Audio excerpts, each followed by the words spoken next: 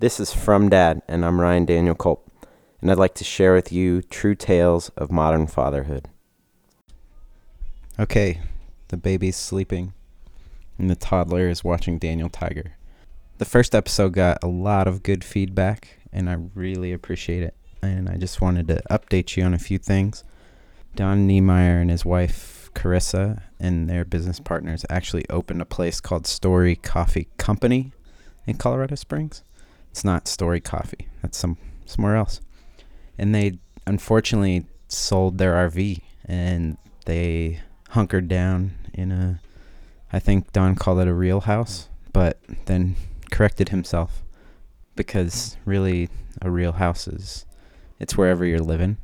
Shortly after I talked to Don last year, I sat down with Jordan in the gymnasium at Ivywild School in Colorado Springs, and we talked about his birth story.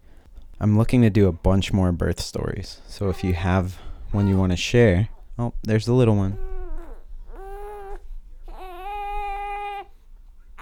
It's okay, Bear.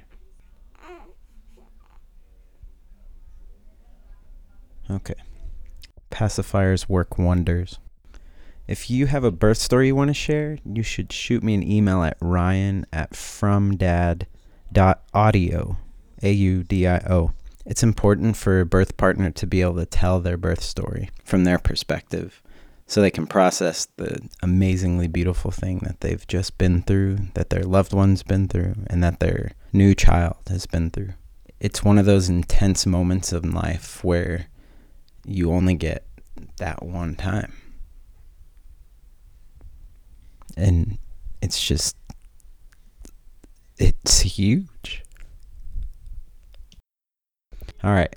Talk to you guys soon, and I hope you enjoy this week's episode.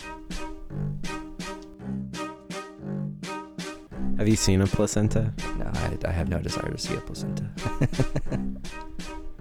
You could introduce yourself. Hey, my name is Jordan Moore. I live in Colorado Springs. My wife and I had our first child back in June. You talked a little bit about your squeamishness during the actual birth, but I want to start with leading up to it. Like, how did you guys prepare for birth? Well, the squeamishness wasn't just during the process. That went all the way back to the birth classes that we went to, the hospital that we had the birth at. Offered classes, and we took 3. We took the standard birth class, learning how to breathe in different positions, and oh God, those awful videos. And I had to close my eyes during a lot of it, and apparently they weren't even that bad. We did a breastfeeding class, and we also did just a standard baby care class. I've had little cousins, but up until Ellie was born, I'd never even changed a diaper, so that was really valuable too. So we took those classes, and we're kind of at the tail end of some of our friends having kids. I got to talk to a lot of other husbands, and my wife got to talk to a lot of other women who've had babies, and kind of we prepared that way. But the classes were really valuable. The birth class was probably the most full. There were probably about a dozen other couples, and everyone kind of talked, well, we want to be natural, we want to do epidurals and all that kind of stuff. What was the weirdest part about the class? Probably the videos for sure. And if Cam and I had just watched those at home, it might be different. But there's all these people and strangers that you don't know just hanging out in the room watching this lady with no clothes on push a bowling ball out of her girly parts, and it's just like, oh my God, please make it stop. It's just not something that I was used to or anything like that. So it was just super awkward for me. Like, would you be able to say vagina, do you think? Like when you say girly parts? Like, is it that deep? How deep does this river flow, I guess, is what I'm asking. Well, when you're talking about vaginas and rivers flowing, that kind of makes me a little squeamish too. I mean, I can say it. If I had to do it, I could. I just would prefer not to. So if it called for it and I had to deliver the freaking baby on the side of the road, I don't know how to do that. But I feel like I would be able to, rise up and take care of Cameron in that way. But we didn't have to do that, and so I'd rather stay away from that if possible. Where do you think that squeamishness came from, or like when did you kind of first see it? Oh, I've just always been squeamish about that kind of stuff. I just don't like it. So, yeah, I don't know that it had anything to do with the birth process. It was just the birth process is an extreme of things that already kind of make me grossed out. So, did you like get to a point where you felt comfortable in the class outside of the context of the videos? The first 2 classes, I probably never really got that comfortable, but by the end of it, I was definitely more comfortable with it, and was probably able to crack jokes. I was that dad in the back who was making jokes about different stuff, and some of them were funny, some of them got me some dirty looks, but that's all right. Yeah, I was gonna ask if you played it up a little bit. I during the class, I was, if I saw a good opportunity for a joke or something, I might have said it, but really it was kind of just between me and Cameron, kind of, talking back and forth, writing little notes to each other like, oh my God, that was so gross, or oh my God, you're going to have to do that. But we had a good time too. Just, that's both of our personalities, is try to make humor out of awkward situations, and birth class offered plenty of chances for that. It's a vulnerable time, especially for a woman. And so I guess that was kind of my job, was to kind of play it up and make her laugh. If your wife doesn't laugh at that kind of stuff, that's probably not a good idea. But for Cameron, she loves that kind of stuff, and I think that probably eased some of any tension that there was. So, do you feel like the classes helped, like, and how so? Yeah, the classes definitely helped, just because I had no idea what to expect, and it just kind of gave me an idea of what my wife Cameron would be going through, kind of my role in the whole process as well. And surprisingly, the baby care class, I thought, that's going to be really good for me. That's something that I am going to be doing. Thought I was maybe really just going to the birth class and the breastfeeding class just for support for Cameron, so she didn't have to go alone. But I actually picked up on things that, Cam missed out on, or, I just kind of expected her to just remember everything. But it was nice to, especially, in those early stages for having contractions at home and stuff like that. I was like, oh, remember this position, or remember we have to breathe this way, or the counter pressures and stuff like that, she wasn't thinking right. She was having contractions every 3 to 5 minutes or whatever, and couldn't really remember that stuff. And so it was kind of cool to see me kind of recall some of the things that I learned from those classes, and kind of help in that moment. What was the most surprising thing in the whole process? I was kind of surprised, you hear things in class, but then you get to the hospital and it's a little bit different, because she was a first-time mom versus, for example, they tell you the 5-1-1, contractions are 5 minutes apart, 1 minute long. I don't remember all that, but we had reached that point. It was like, all right, we're going to the hospital. And that was like at 6 a.m. And we got there, and they checked her before they admitted her, and they were like, oh, honey, this is your first time. We want you to do that for 8 hours, not just 1. And so we actually had to go back to back home. And that was hard, because at that point, Cam had kind of been having contractions for over 24 hours, and we were tired, and she was laboring through the night and not sleeping, and which means I wasn't sleeping. And so it was just like, oh my gosh. And we kept going, and we actually ended up going back that afternoon, and we were admitted, which was great. That was a surprise. It was like, oh, well, I guess we're going back home now. Especially when you build up like, oh, we're going to the hospital, we're going to have a baby. It's like, no, not time yet. That's tough. The laboring part of it, you were less squeamish. It was more just like the delivery, the catching the baby. Yeah, the laboring part wasn't bad. I don't like to see my wife in pain, but that was okay. We were just tired. She'd labored for probably a couple days before it got to the point where we were ready to go to the hospital.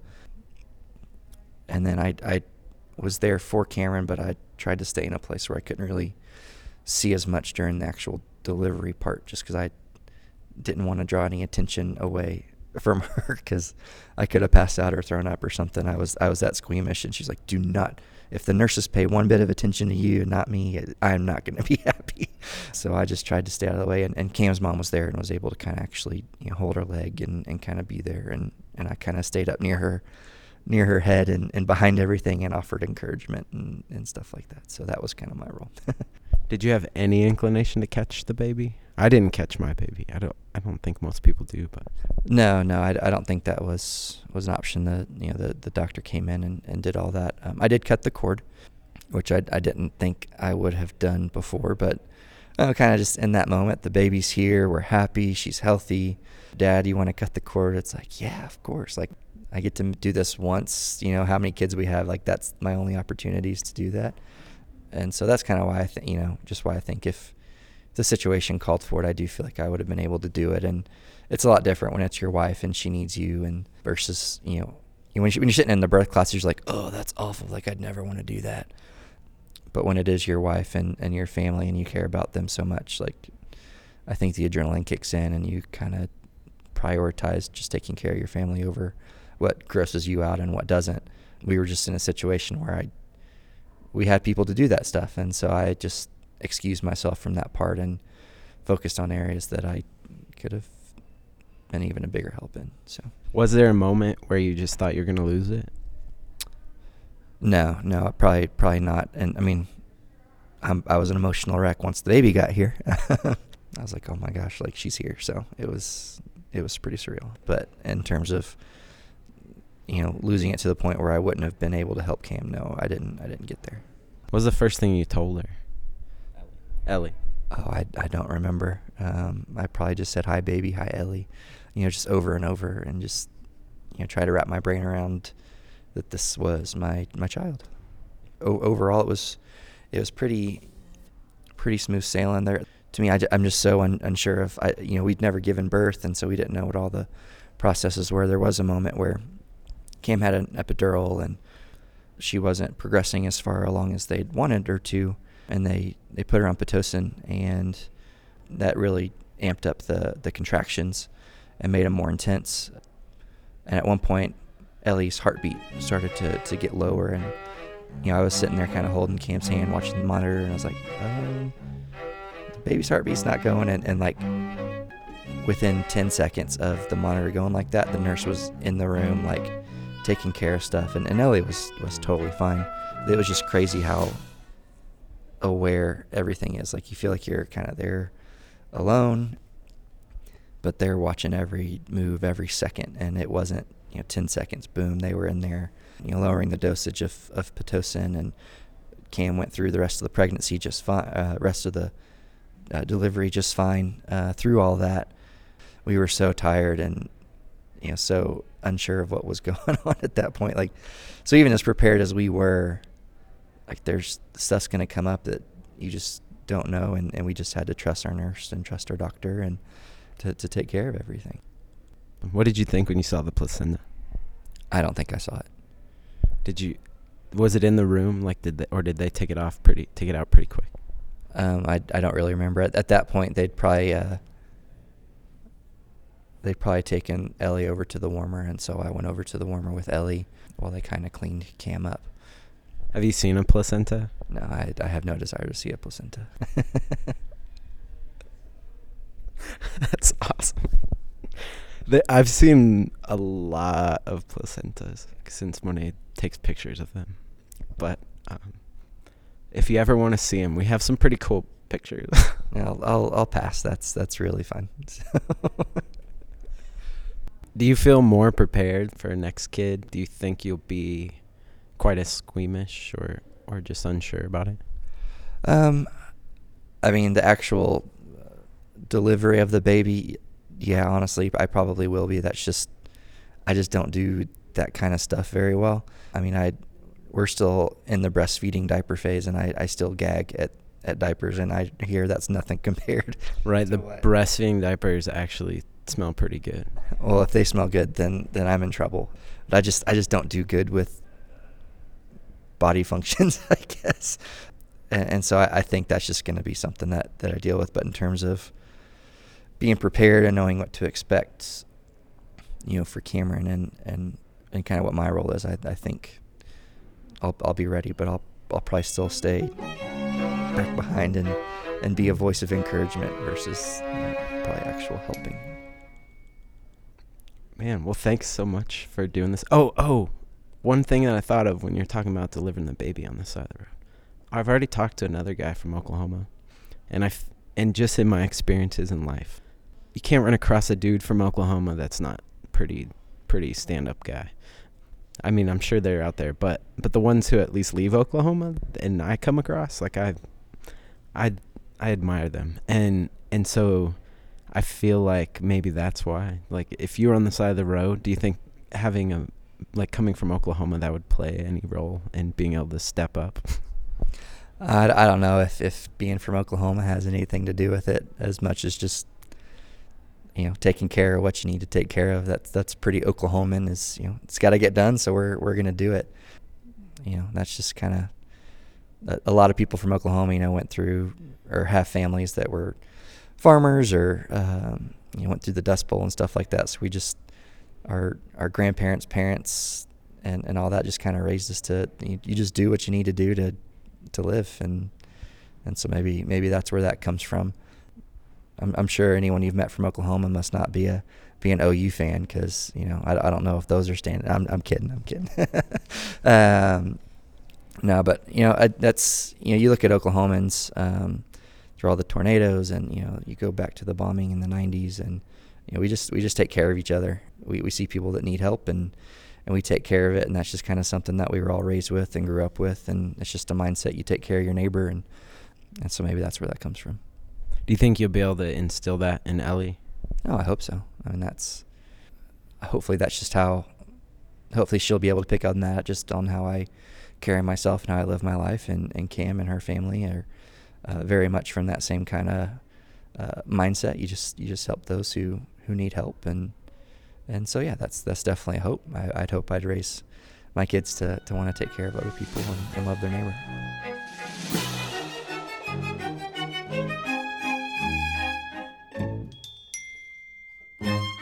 Special thanks to Tom Hagerman for letting me use his music. The song you heard throughout the episode is called The Nightcap, and it's from his solo album, Idle Creatures. Find it online and buy it. He's a brilliant musician and a dad. If you want to see more pictures of placentas, you can follow my wife and her birth photography at Monet Nicole on Instagram. I also put a link up on my blog on fromdad.audio, where you can always find more information about the episodes. You can also find me on Twitter at rdkulp, RDKULP, and on Facebook with From Dad Podcast. There's a comma after the from, because it's like at the end of a letter. But I would love to hear from you guys on social media, because I'm hoping that this continues to grow, and I'm really looking forward to doing more interviews. So if you have ideas or you want to do an interview, get at me. This episode was produced by me, Ryan Daniel Culp, in the mile-high city of Denver, Colorado. The next episode will be released next month around this time, Thursday morning.